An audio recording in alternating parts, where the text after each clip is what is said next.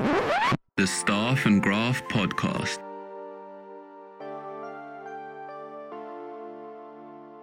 This is weird. My lock's been drilled, so I open the door and my steering wheel is missing. And links for salad. You know what? You're trying very hard not to get sued. You can have all the talent in the world skating around, but if you don't have a goaltender, it does not matter. Team Tidy Business, baby.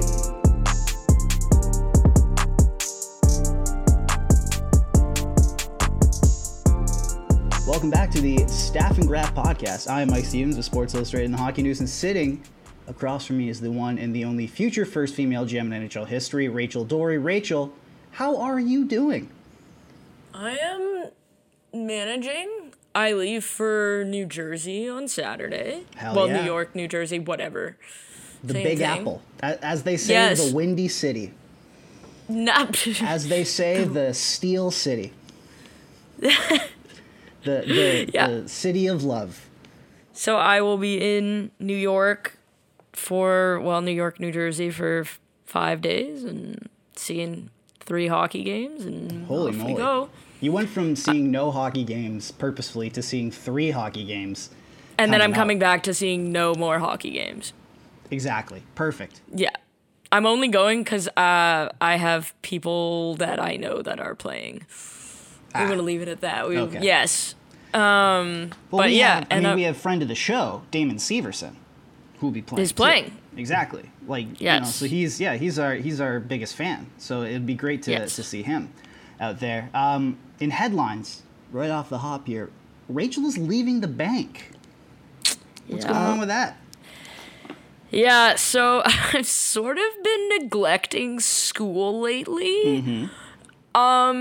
In that I am supposed to have a bunch of things done that are just not done. And so I, the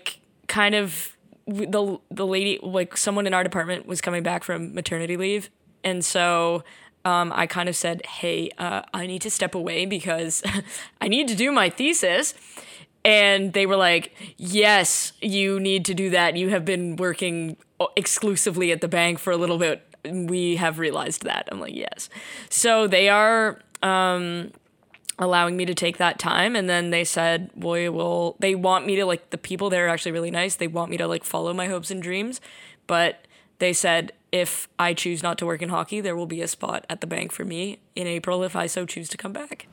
Well, that's so great. At least it's open. I am sad because this was the best job I've ever had. The culture there of learning and mental health and just consistently wanting to do good and foster a super healthy, positive work environment and doing their best to make things easier during COVID times.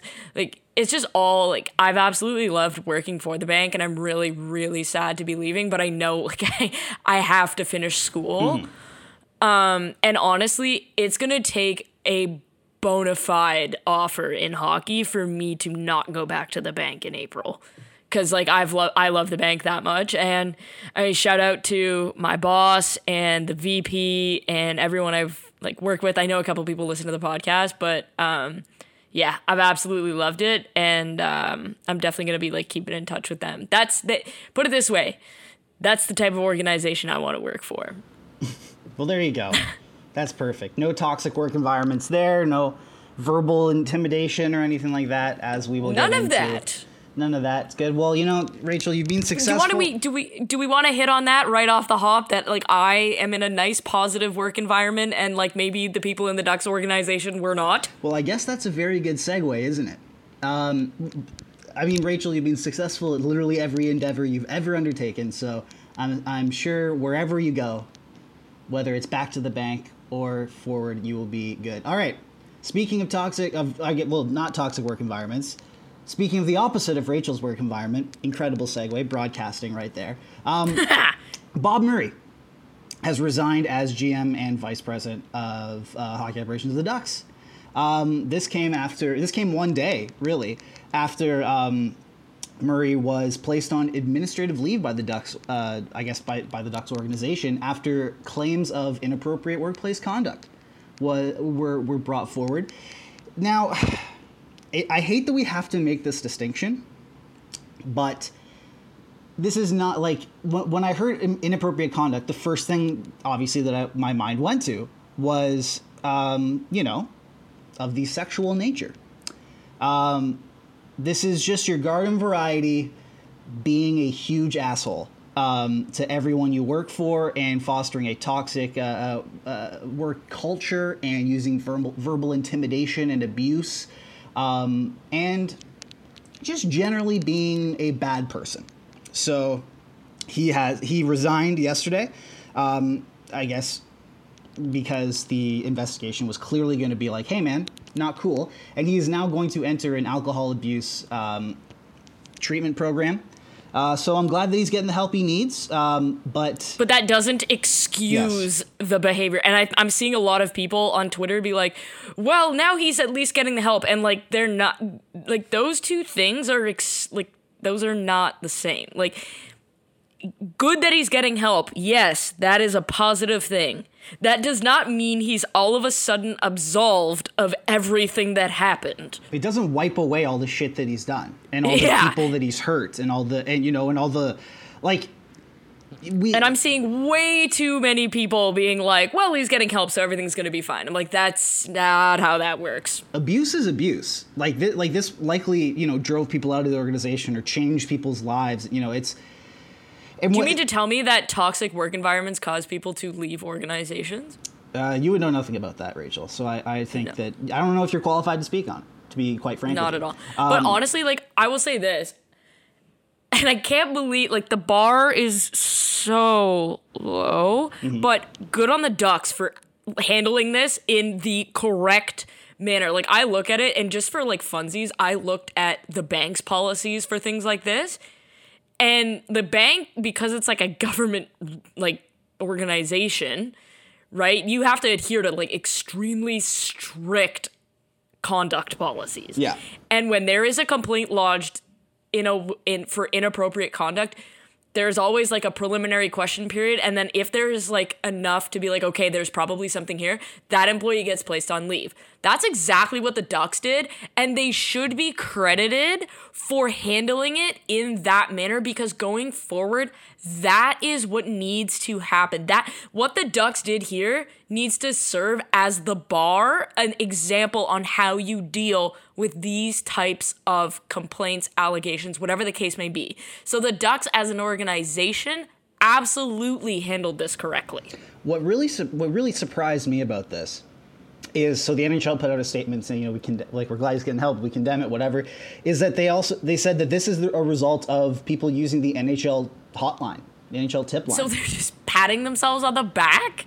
Yeah. I didn't see that statement. So they're literally just patting themselves on the back. Well, no, I mean, it wasn't as blatant as that, but what surprised me is that the NHL tip line worked. I thought this just wasn't, it didn't seem like it was... That's the first time the tip line has worked. Yeah, but hey, it led to something, and so essentially what happened is the NHL sent a memo out to all their teams saying hey, check under the hood. If there is abuse, you need to report it and deal with it.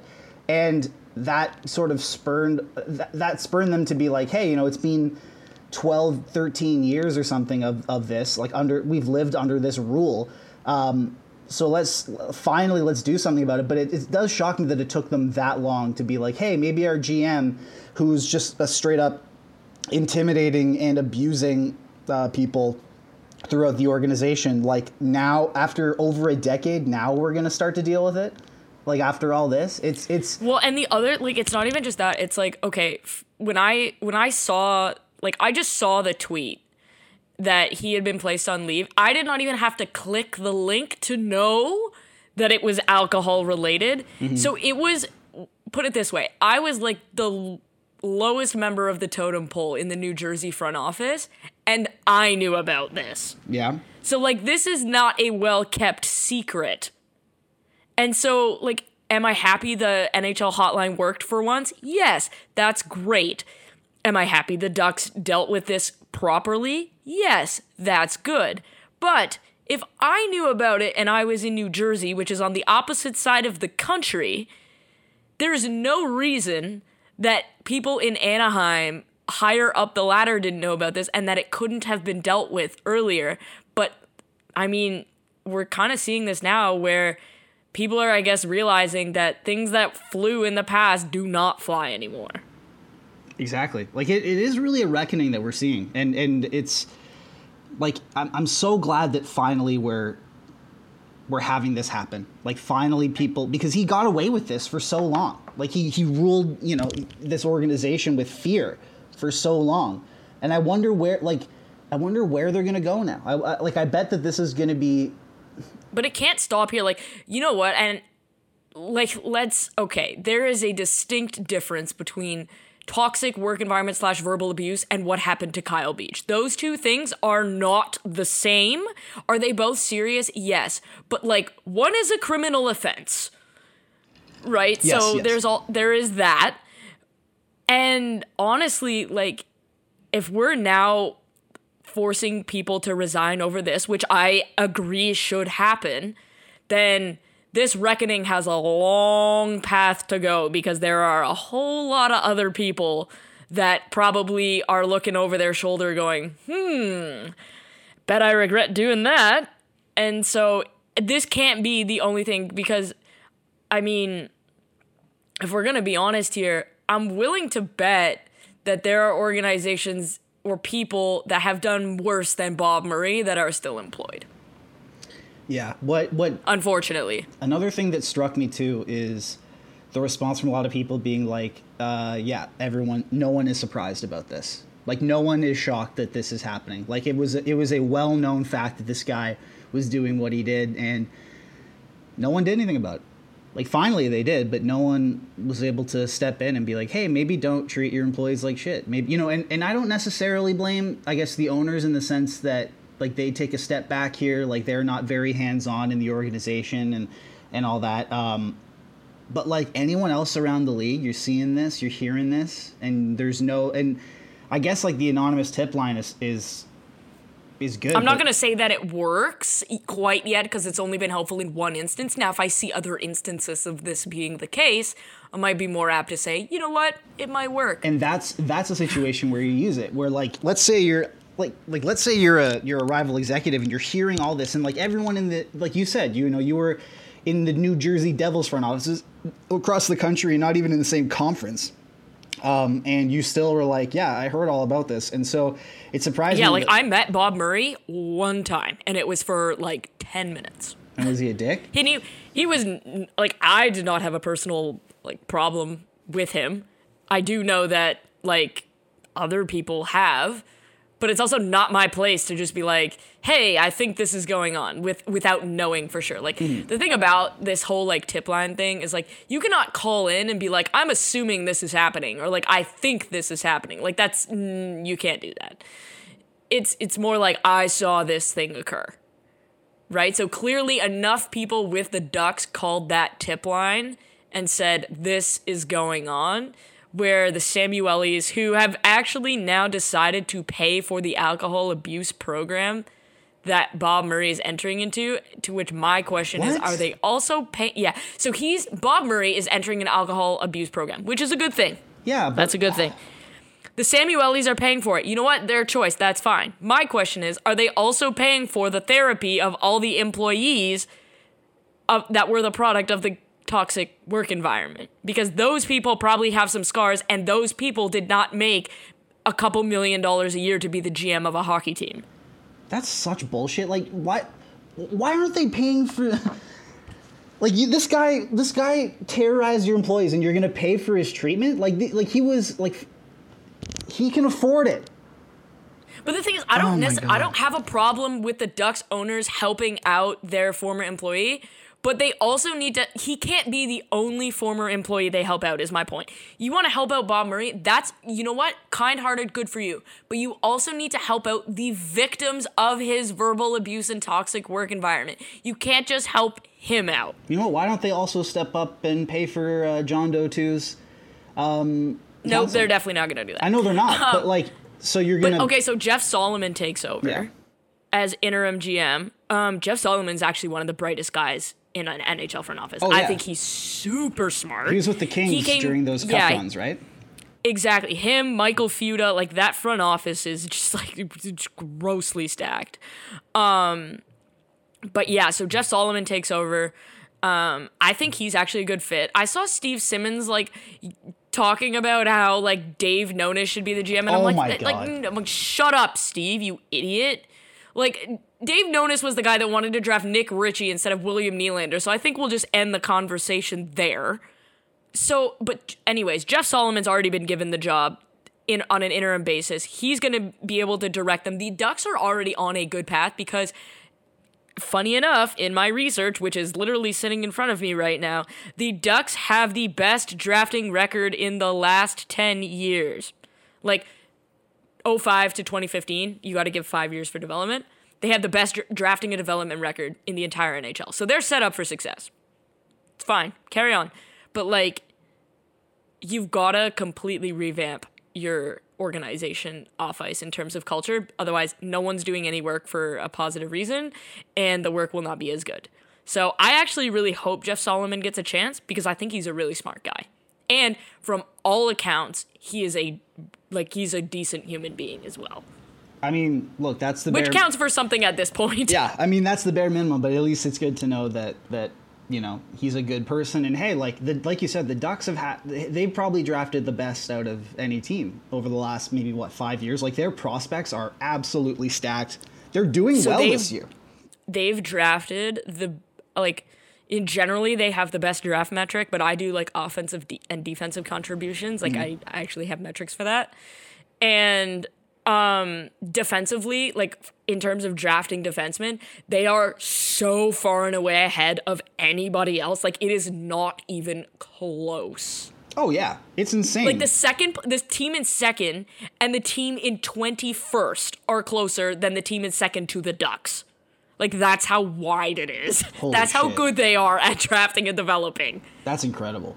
Yeah, so like they're set up. It's not like on ice, Bob Murray has got them going in a decent direction. Off ice, clearly it's a goddamn mess and needs to be cleaned up. And to be fair, I'd argue that that's more important because if it's a mess off ice, it's going to bleed into the on ice product. And also, no one should have to work in that kind of environment. As someone who had to do that, and not even just like, I'm not even speaking specifically to hockey. No one should have to work in a toxic work environment. Mm-hmm. Man. So yeah, that's it's great. Look, it's great to see that the organization handled this properly. It was done swiftly, and it seems like they can now move forward in a positive light. While Bob Murray gets is excommunicated from the organization, like he does not get to do what he was doing for all those years, but also gets the help he needs. So hopefully he can learn from this. All right. Speaking of people, you know who's not getting the help he needs though? Yeah, and you know who never learns from anything? The NHL, because it was reported by Rick Westhead this week that the NHL will not provide or cover the cost of counseling to John Doe 2, the second unnamed victim of Brad Aldrich, who I believe he was 16. He went to jail for. So this is by the way. So this is not like convicted criminal offense. These are not allegations. This is a proven fact. Yeah, we don't have to say allegedly here. He went to jail. He went to jail for this. And Gary Bettman said, I was in that Zoom conference when Gary Bettman said, we have to learn more. We have to learn. How do you learn more other than beyond a shadow of a doubt? You look at the court record that says convicted and you go, okay, that's what I need to learn. And then and I understand. Okay. And yeah. So here's the thing. I understand that if the NHL were to cover this cost, then that would essentially be an admission of guilt from them, saying that we did something wrong. And so from a legal perspective, I understand where they're coming from. But here's the thing, and Sam Chang, who is a lawyer, pointed this out. Mm-hmm. There are many times, and it happens very often in pro sport, where you could say in a settlement talk such as this is not an admission of guilt, and it cannot be used as precedent going forward. Yeah, that happens all the time. It literally happens all the time. So all the NHL had to do is say, because John Doe 2 doesn't have health insurance and can't afford therapy for being raped. I don't how are we even having this discussion? All the NHL has to do is say, this isn't an admission of guilt, We will cover the costs, and this is not precedent, so that if something else says, oh, like I played in the NHL or whatever, and you got to pay for my therapy, the NHL can be like, well, this isn't precedent. You can't use this specific case. That's all they had to do. And the fact that they couldn't even do that just tells me that, like, that's not even a legality versus a morality thing. Because everyone's going to look at it and go, oh, it's a legality thing. No, it's very a morality thing, because all you have to do is write that one clause in and it's done. And I asked a criminal defense lawyer who I know how easy it is, and she said that it's basically boilerplate, which means it requires no effort. The shocking lack of empathy that has come out of the NHL is disgusting from this. Like, they were, like, again, I was in that Zoom meeting. I asked Gary Bettman questions. Like, I saw how he reacted, and it was like an alien Googled human emotions before, before, like, the Zoom went live and then went on. Like, it didn't, it was very Mark Zuckerberg-esque. Have you ever seen Mark Zuckerberg talk? It was very like... Oh, yes, I've watched him testify in front of Congress. I'm an alien, and I don't really know how to do, I'm out here smoking these meats. On a side note, did you see the senator ask the Facebook employee... Yes. Tell me you are not qualified for your job without telling me. Have you seen the Mark Zuckerberg, we're just out here smoking these meats video? Yes. That's the most awkward human I've ever seen. But, like, this is... Like, Gary Bettman... Like, I understand. Okay, so I understand he works for the 32 owners. So a lot of this, they are his boss. Gary Bettman is the conduit to them. So we need to.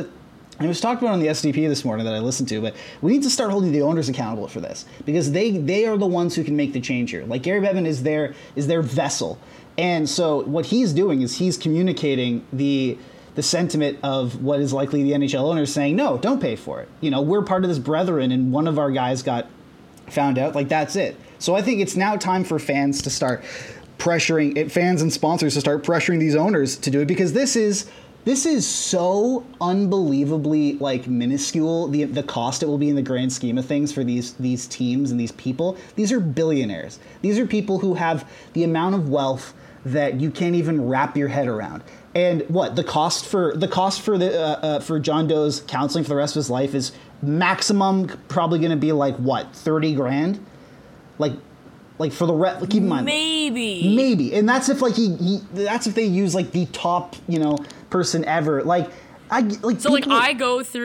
pay, and this is only because I'm international. My psychiatry, which is like obviously more than therapy, and to be fair, this is probably what John Doe needs, is psychiatry, is $500 an hour. But for like different, like if you say, oh, I'm coming for an extended period of time, they actually will usually say, okay, for like this many, like for this either many sessions or period of time, it's like X amount of dollars. So like John Doe too and his mother could like go find a psychiatrist and be like, this is the price, and they could just like bill the NHL. Mm-hmm. Like, it's honestly, first of all, you just signed like a nearly $1 billion television contract. Like a earth-shattering like television contract. Like, that will change most of these owners. Let's just say, like the Wirtz family. I don't know how much they're like worth, but let's say on the very extreme high end, and I'm looking it up right now. I'm looking it up now too. Let's say on the high end, the therapy for 20 years. Their net worth, Rocky Wirtz's net worth alone is $500 million. Right, and that doesn't include the value of the Blackhawks. The Wirtz family, all told, is $4.2 billion. Right, so let's say therapy on the high end is $5 million. On extreme high end, like he gets everything imaginable, it's literally less than 1% of their net worth. That's like... If it would be like if I went and bought McDonald's for lunch today, which I did. Well, there you go.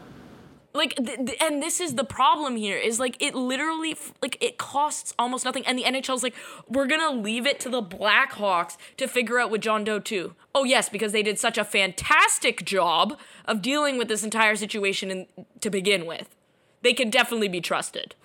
It's insane. Like, yeah, we're now placing the onus on the Chicago Blackhawks to do the right thing, when the entire everything to do with this is about them not doing the right thing. I spoke to Brent Sopel this week, and he said if management had done what they said they would have done, we wouldn't be talking today.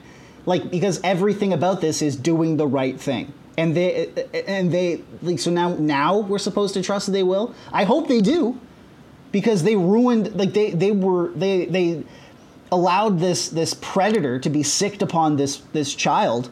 It's a child whose life is now changed forever. It's disgusting. And all it takes, like, it's a drop in the bucket. It's like a cup of coffee to these people. $4.2 billion, like, is what the Wirtz family's net worth is. Rocky Wirtz alone, his net worth is $500 million. And I don't care all these people coming in saying, like, oh, it's not liquid or all that, whatever.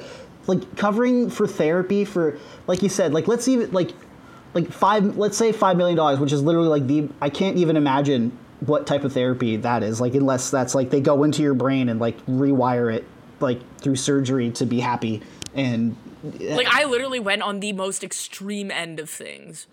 Yeah, and even that is nothing. That is couch change to them. That is like I guarantee you they have I guarantee you 3 of their fleet of 15 cars or something they have is worth that. Like, just, it's nothing. It's nothing to them. It takes no effort. It should be done already, and yet they're still in court trying to get this lawsuit thrown out. They're talking out of one side of their mouth, saying, we support him, we're so sorry, he's so courageous. And at the other end, they're saying, oh, let's try and throw this out. We're not going to, like, it's disgusting. It's disgusting.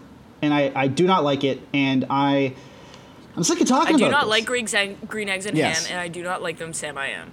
I do not like Gary Bettman.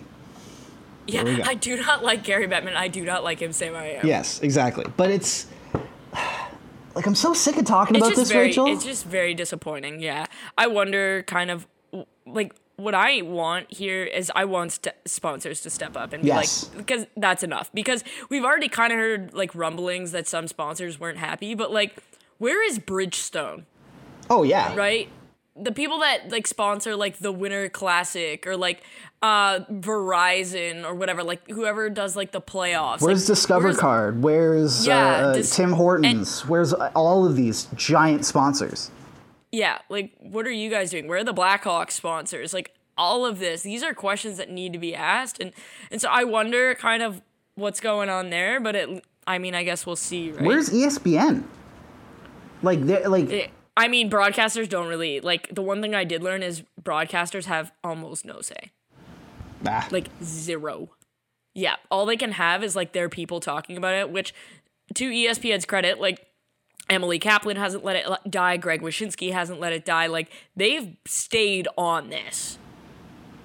Yeah. First of all, Emily Kaplan is having a year to remember. We stand Emily Kaplan on this podcast. She's a star now. Like, it's insane. No, she was always a star. I'm just glad that more people are getting to see, like, being exposed to her now. Because she has always been incredibly talented person. Mm-hmm. But now she's, like, on a national stage and they're investing in her. Which is fully deserved. But yeah, 100%. Okay, so yeah, all right. We are going to go into a deep dive. The talk of the town. Quick ass update. The Germans are winning 4-0 in the 28th minute of a 90-minute soccer game. Wow. So things are going well. That's a lot of goals for the beautiful game, for footy. So yeah, not it's too a bad. lot of goals. Yeah. All right, Rachel. And I am enjoying it. I'm so glad. Bottle that energy. So the biggest Especially news, because they're missing like 6 of their players because of COVID, and they're still winning 4-0. It's great. Hell yeah. The biggest on ice news, which isn't even really on ice. It happened off ice, but it pertains to on ice.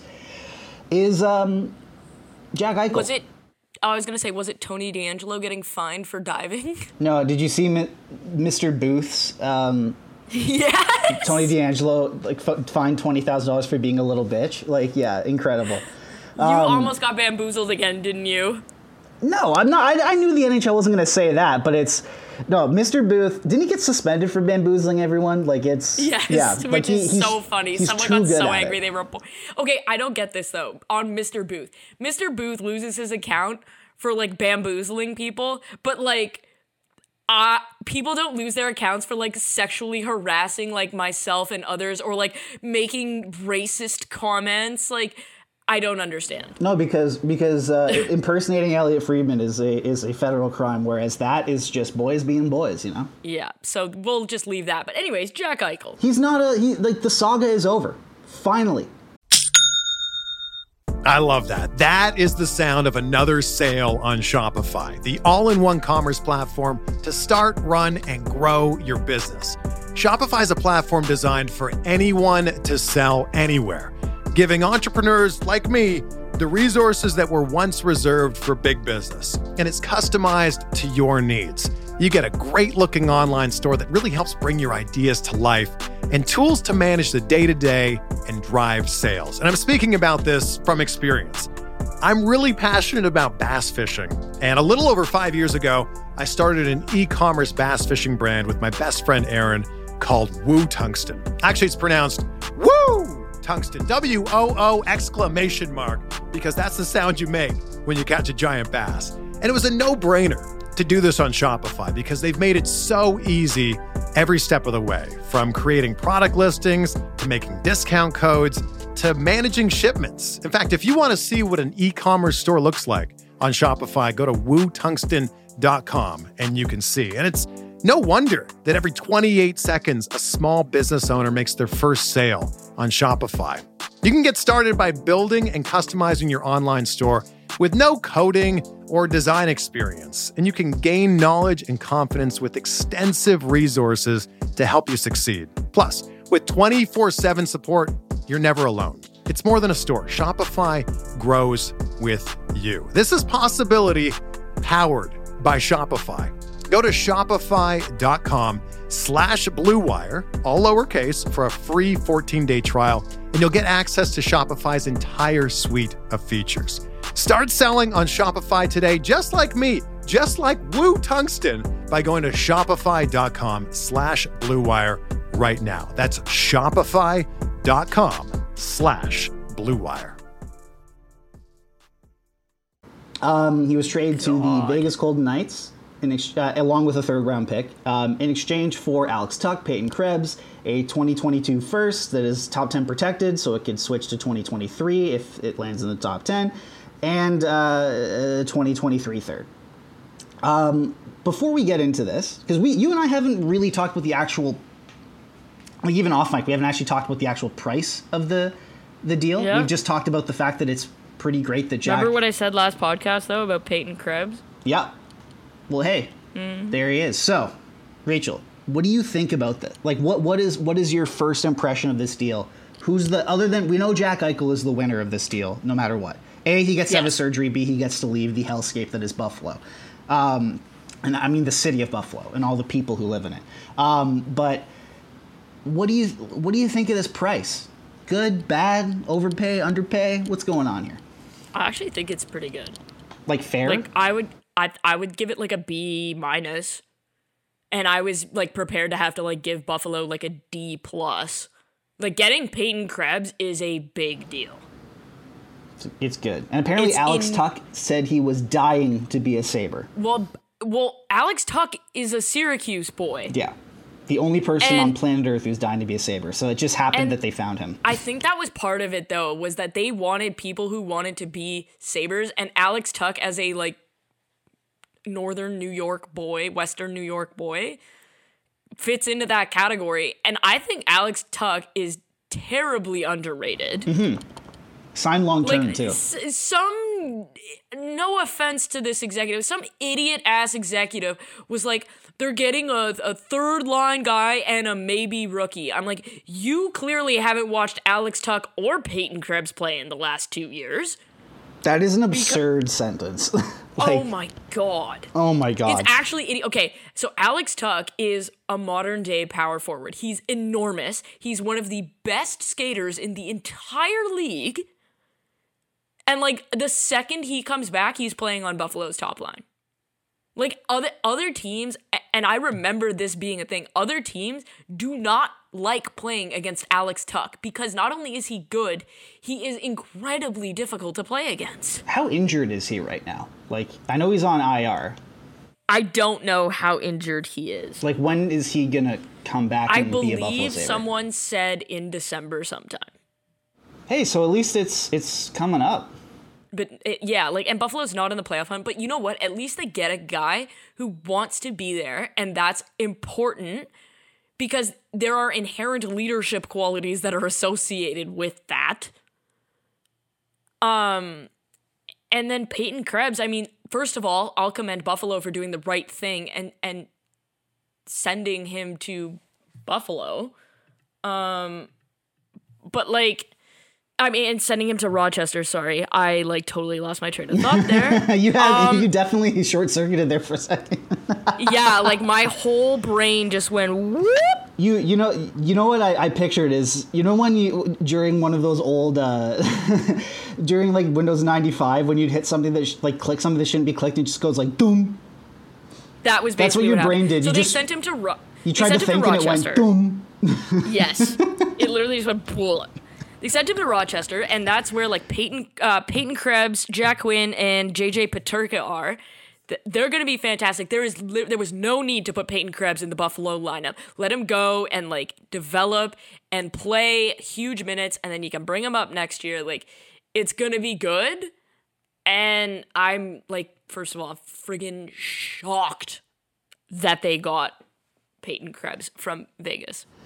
Yeah, so I think that's definitely the right move. I mean, the thing about Buffalo that has really, ruined them and crippled them in their development is that A, they can't draft, but also B, when they do draft people, they rush them in, erode their confidence, and then yo-yo them back and forth. We've seen it with Middlestat.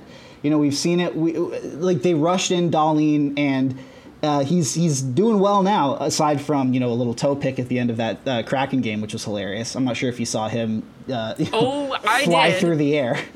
He achieved flight, which is pretty cool. But this is an opportunity. You have a blue chip prospect now. It's an opportunity to send him down, have him build up his confidence in the AHL. Maybe even win a Calder Cup. Who knows? Really invest in that. The guy's only, 20? He's 19, 20 years old. He's very young. You are not getting a guy who's 22, 23, where he's already at the end of his development runway, and you need to kind of decide what's happening here. So yeah, I think Buffalo is such a they were all, I think no matter what they lost the situation, just because they lost Jack Eichel, who could be a superstar. He already was a superstar, but could reach another level of superstardom in Vegas. This is the first time we're ever going to see him around competent people. But to get back, a first in a stacked draft class that could then be pushed to an even more stacked draft class, a third, a blue chip prospect in Krebs, and then a guy in Tuck who, gives you a lot of good stuff. Wants to be there, and then is also signed for the next 4 years at, I think it's 4.5 million, I think, or 4.25, something around there. So that's not terrible. A very affordable deal. A palatable deal, yeah. I think that's about as good as you were gonna get after how bad, just how worst trade ever bad they bungled the Taylor Hall situation. They needed, I wouldn't even call this a win, but they needed to break even in some way, public wise, PR wise. And I think they did that with Eichel. I think this is a deal that fans can go, yes, we're not happy, but we're not outraged either. This is, and as much as Buffalo can do to stave off outrage from their fan base, that's going to be a victory for them. So kudos to them. On top of that, Eichel's now going to the Vegas Golden Knights, who, although it's funny that the NHL put up a tweet that was saying this is what this lineup could look like when Eichel comes back. That is illegal in the salary cap. Yeah, your own company was hey, let's check out this $115 million lineup. How sick is this? But look, listen, you're not Tampa. You're not allowed to do that. A top line of Eichel, Pacioretty, Stone. Add to superstar, not superstars, but add to players like Pietrangelo and Shea Theodore and Robin Lehner and all these. This is a good team. Marchessault, Riley Stone. Yeah. So, the thing, so Dom Lustrisian did a line comparison on what it could potentially be, and I think the bar for best line in hockey is the Boston line, Bergeron, Marchand, Pasternak, the perfection line. Mm-hmm. But Eichel, Pacioretty, Stone has the potential to be mammoth offensively and defensively. Mark Stone is one of the best defensive forwards in the NHL. I would like one of, if not the. Like he's right. up there. Like he is the first. Okay, he's the best takeaway artist. He's the best defensive winger in the NHL by a fair margin. Yes. He's also good offensively. Max Pacioretty can really shoot the puck. He's also not terrible defensively from what I remember. Mm-hmm. So Jack Eichel is not very good defensively, but they will make up for the deficiencies. Then you get going. They're all very good in transition. They all are good in the offensive zone. I think this has the potential to be one of the most terrifying lines in the entire league, and it might be one of the only lines that can go toe-to-toe with McDavid, Draisaitl, and whomever else they decide to put on that other wing. Mm-hmm. Right? Like it's a big problem, but one of the other things it does is it helps Vegas' center depth. So William Karlsson was playing top line center, and you had Chandler Stevenson playing second line center. That's not where they're best suited to be. Now you have Eichel, who's very clearly going to be the 1C. That pushes Karlsson down to 2C, which he's better suited for, and it pushes Chandler Stevenson down to 3C, which is where he's best suited for. So immediately, not only does Eichel come in and just add a jolt to your lineup, he's also adding the fact that other guys don't have to play in roles that they're not suited for. We've seen this in Toronto where defensemen have to play higher than they're supposed to, and it doesn't go well. Justin Hall, Travis Dermott. So now Eichel comes in, not only are you injecting a fantastic hockey player, but there's a domino effect, and I think this could really be like the piece. Now they have a ridiculously good goaltender. Mm-hmm. They have a back end that has Pietrangelo and Shea Theodore. And then they have one of the best lines in the entire league when healthy. So, I mean, there's not a whole lot else you can ask for there. Like, you've got all the pieces. You've got a Vezina caliber goaltender, a Norris caliber defenseman, and a Selke caliber forward, and a guy who could potentially be in the top 10 for Hart voting. Not bad. It's insane. I love watching teams manage the way that I manage, like, the Pittsburgh Pirates and MLB The Show. Like, just getting as many stars as possible, working around. Like, they're like, oh, you can get an upgrade here? All right, let's do it. Like, they're playing fantasy hockey. And, like, I love teams that just go for it. Like, there's all this pussyfooting around things in the NHL, and there's all this, you know, like even the most blockbuster moves, they're still kind of boring. This was like, screw this. We're going for it. We're adding Jack frickin' Eichel to our team, and if we have to commit tax fraud to make sure that our cap is somewhat legal, then we'll do it. And it's funny. I was talking to David Alter at when I was covering the Leafs game on Monday. I think we were talking about this, and he has a friend who works in the NHL, and he was talking about how there isn't exactly like a rule on what happens. Like it says like a team must be cap compliant, but there's no penalty for it. Like there's no like if Vegas was just like, all right, here's our lineup, and they're like, that's over the cap, like they're gonna be like, what, are you gonna lose a full game of revenue because of us? Like, you're not gonna let us play? Like, what are you gonna do? It's funny because we might get to that point. Like Vegas, like I don't know what they're gonna do to be able to become cap compliant here. They have like $20 million on LTIR right now. Like they have Stone and Eichel. Stone's making 9, Eichel's making 10.5. Like that's already, like that's $20 million right there on LTIR. So you're gonna have to find a way to fit $20 million onto a roster in a, you know, that's already close to the cap with other big names. What are you gonna like? You're gonna what? Kick other guys out? Trade other people out? I think it probably ends up being like, first of all, we clowned on Tampa for Kucherov, and like, to be fair, like they kind of deserved it. But I am actually a proponent of Jack Eichel taking as long as he needs. Oh yeah, because a neck injury is extremely serious. Like, that has life-altering implications associated with it, especially when we're gonna get into the surgery, because I read 3 academic papers about it, and so we're gonna get into what that entails. But I'm actually in favor of Eichel taking all the time he needs. And if that means he's going to be on LTIR until the playoffs, then he needs to be on LTIR until the playoffs. Because if you come back too soon from this kind of injury, you could literally change your life forever. That is what the academic papers say. You know what also is the thing, too, is that Vegas is going to make sure that he takes his time. This is a guy who, like, he's got, what, like 6 more years left on his deal or something? So that's a $60 million investment financially. And then they also just gave up a blue chip prospect, first round pick, another good player, and a third round pick. Like they've invested a lot in this guy. They're not going to rush him back for him to only re-injure this and potentially, make him become 80% of the player he used to be. Like they're not. Yeah, they didn't trade for 80% Jack Eichel. They're not messing around. Like they're gonna take this slow and steady, and they're gonna make sure he's at peak Jack Eichel when he comes back, and that's exciting. That they're gonna like that when Jack Eichel steps on the ice again, he's going to be healthy. He's going to be Jack Eichel. He's not going to be Jack Eichel with an injury. A little like he's not going to be Steven Stamkos playing that one shift in the Stanley Cup final game where he could barely get through it. He's going to be Jack Eichel.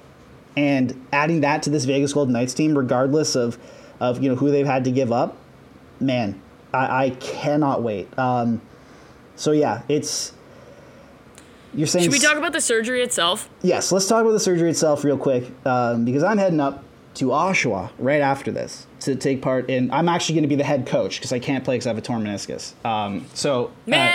Okay, I love that you do this. I literally competed on the Canadian national gymnastics team with a torn meniscus. I am not allowed to. Rachel, you would have. You mean you're not allowed? Like, okay, Rachel, you would have yelled at me so hard if I had played. I'm saying that you're doing the good thing while also chirping myself for being like, you totally can do it, but you definitely shouldn't do it. No. Okay, no. Let's hold off here for a second. Rachel, every time I would run on this thing, I literally yelled at you. Rachel would yell at me. She would berate me. She would belittle me as a man, and as I deserved. You deserved it because you could see the difference. Okay, so the difference between Mike's torn meniscus and my torn meniscus is my knee has adapted because it happened when I was 8. Mike is old and his knee hasn't adapted and he cannot walk. Yeah, I can walk normally. And so, Rachel, if I was going to tell you, hey, I'm going to play 3 hockey games in one day, you would beat my ass. You would come over. I actually would beat your ass. And beat my ass. So instead, I'm going to be a head coach who chews gum and yells at people. And are you going to ask your players to compare themselves to one another? Or yeah, I'm gonna make sure that all my players. I'm gonna get Steve. I'm gonna get Ian Tulloch, James Myrtle, all of them to rank all of their teammates on a list of work ethic. Just for the record, because people like to chirp me for chirping you. Yeah, I was not actually being serious. He should not be playing. Yes, he can't even walk. It's Rachel. You are not even close to being the meanest person to me in a public sphere. That distinction goes to Kaylee Chung, without a doubt. Anyways, a man on Twitter is saying that I've received my degree from Sally Struthers University because I said that many is more than one. So I took a screenshot from the Oxford Dictionary where the definition of multi is as follows: more than one. Okay, so hold on. People didn't realize what we were talking about because this happened off mic. So when Rachel was switching her headphones, we had to take a brief pause for a second. I came across a tweet from Jim Matheson, who someone was like, Ken Holland shouldn't have signed Mike Smith to a multi-year deal. And Jim Matheson went, multi-year? It's only 2 years, which is hilarious. And I get the implication that multi implies like 5, 6, 7 years. No. But the dictionary definition of multi is more than one. William Nylander had a multi-goal game against Philadelphia. Mm-hmm. How many goals did he score, Michael? 2. Right, so... Yeah, Anyways, but shout out to that guy because my response was the picture and the assertion that I am actually getting a master's degree in analytics. But thank you. Like, I'm getting a degree in numbers. Yes. So, okay, should we talk about the Jack Eichel surgery? Yes. Let's talk about it real quick. Why are we so off track today? We're so wild. It's I don't know, man. It's been a long it's been a long month. So yeah. It has Yes. Anyways, Rachel, Mike is not smart, playing Rachel. because Rachel would take out his other meniscus if he did. Rachel, be smart and talk smart things, please. Okay, so the surgery, which is scheduled to take place when you're listening to this today, in Denver, Colorado. Now, there were two options, arthroplasty and fusion. They're both artificial cervical disc, either artificial cervical disc fusion or artificial cervical disc arthroplasty. Arthroplasty is the medical term for replacement, which is what we're now going to use because I hate using the word arthroplasty. And essentially, how this surgery works, and I have it like pulled up, like straight up. I'm gonna read you the steps. Okay? Hit me. Let's go. Just as you would with any other surgery, you get all the monitors put on you and you get put under anesthetic. They're not doing this surgery while Jack Eichel is awake. The area of the neck where the incision will be made is like obviously like wiped down and it's marked so they know.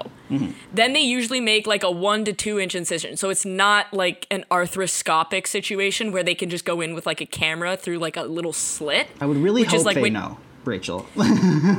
So like when you get your knee surgery, not even you, when we get our knee surgeries done, Yes, it will be done arthroscopically. Yeah. This is not what's happening there.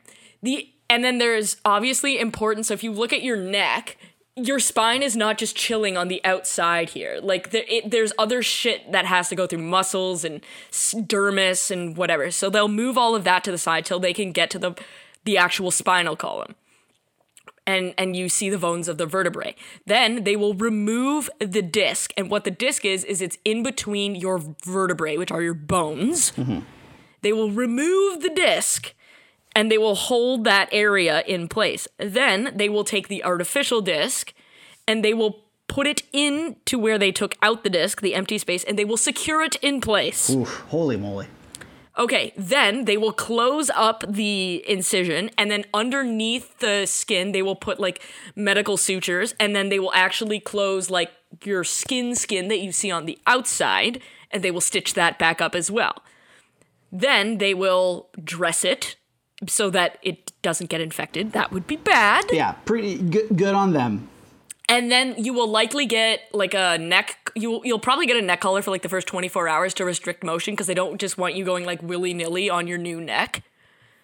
And so that's how like the surgery works. But then like after surgery, it's obviously going to be hard to swallow because you just had surgery on your neck.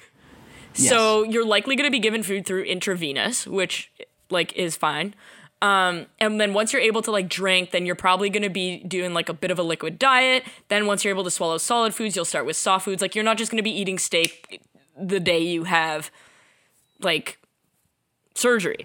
Then they'll like, you're in the hospital for a few days. You'll get like your dressing changed and the nurses will help you like move around a little bit. But one of the important things is with this surgery, you actually want the individual up and moving right away. So normally when you have surgery, if you have leg surgery, you're probably going to be in a cast. If you have neck fusion surgery, you're going to be in a collar.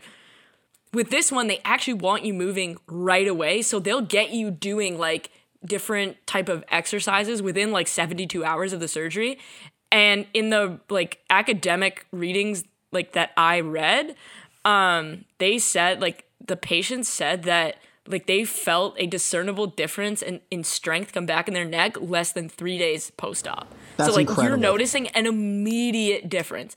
So you're gonna stay. So Eichel is gonna stay in Denver for observation for the first 3 weeks, which obviously is a smart thing. They need to make sure everything like worked properly, there's not a reaction to the disc, all those kinds of things. 6 weeks post-surgery is when you would expect like the soft tissue to heal and you would have structural stability.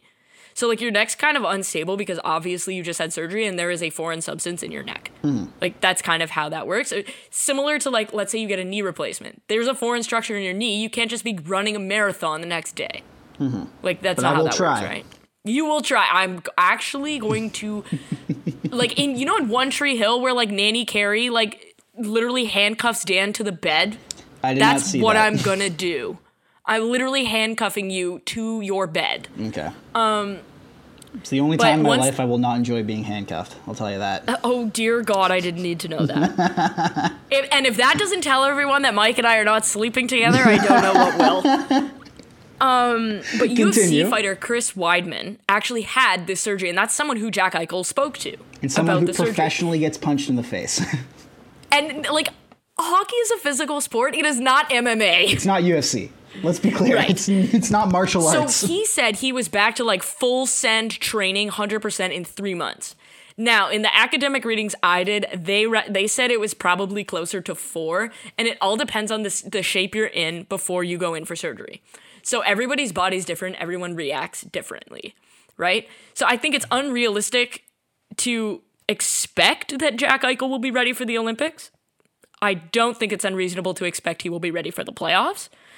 But this is also something that you do not want to rush. Yes. So that's sort of how the artificial disc replacement works. And because you're not actually fusing your neck bones together, so I think I've kind of mentioned it before, I actually have fused vertebrae in my neck. Mm-hmm. So I know what it's like to have fused vertebrae. Is it fun? Is it fun, Rachel? It's not actually enjoyable at all.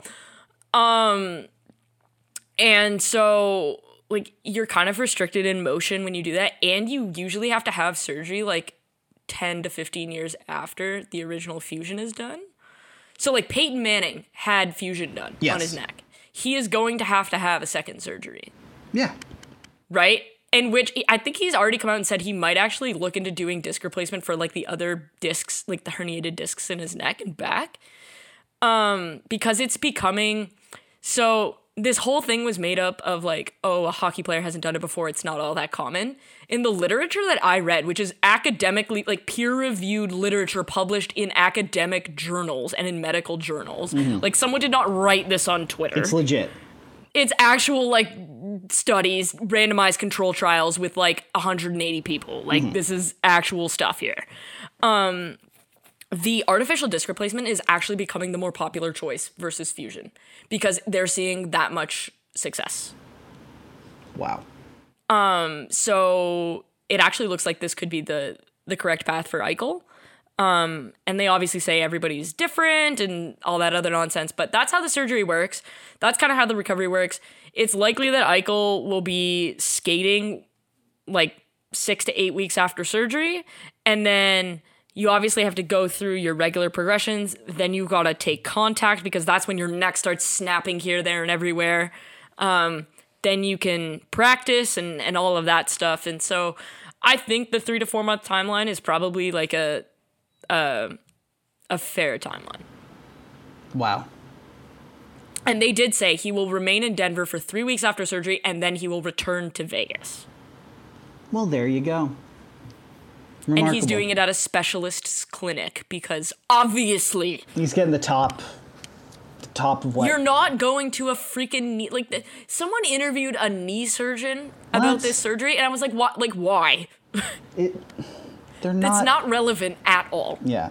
That would be like if Mike went to a heart surgeon for his meniscus tear. It's like if I went to an OBGYN for a meniscus tear. Oh my God! For them to be like, like it has nothing to do with each other. I'm just picturing Mike trying to book an appointment with an OBGYN. Like, so, why are you here? Like, does your girlfriend or something have fertility problems? Like, nah, I got a torn meniscus. Can you help me out with this? Like, it doesn't make any sense.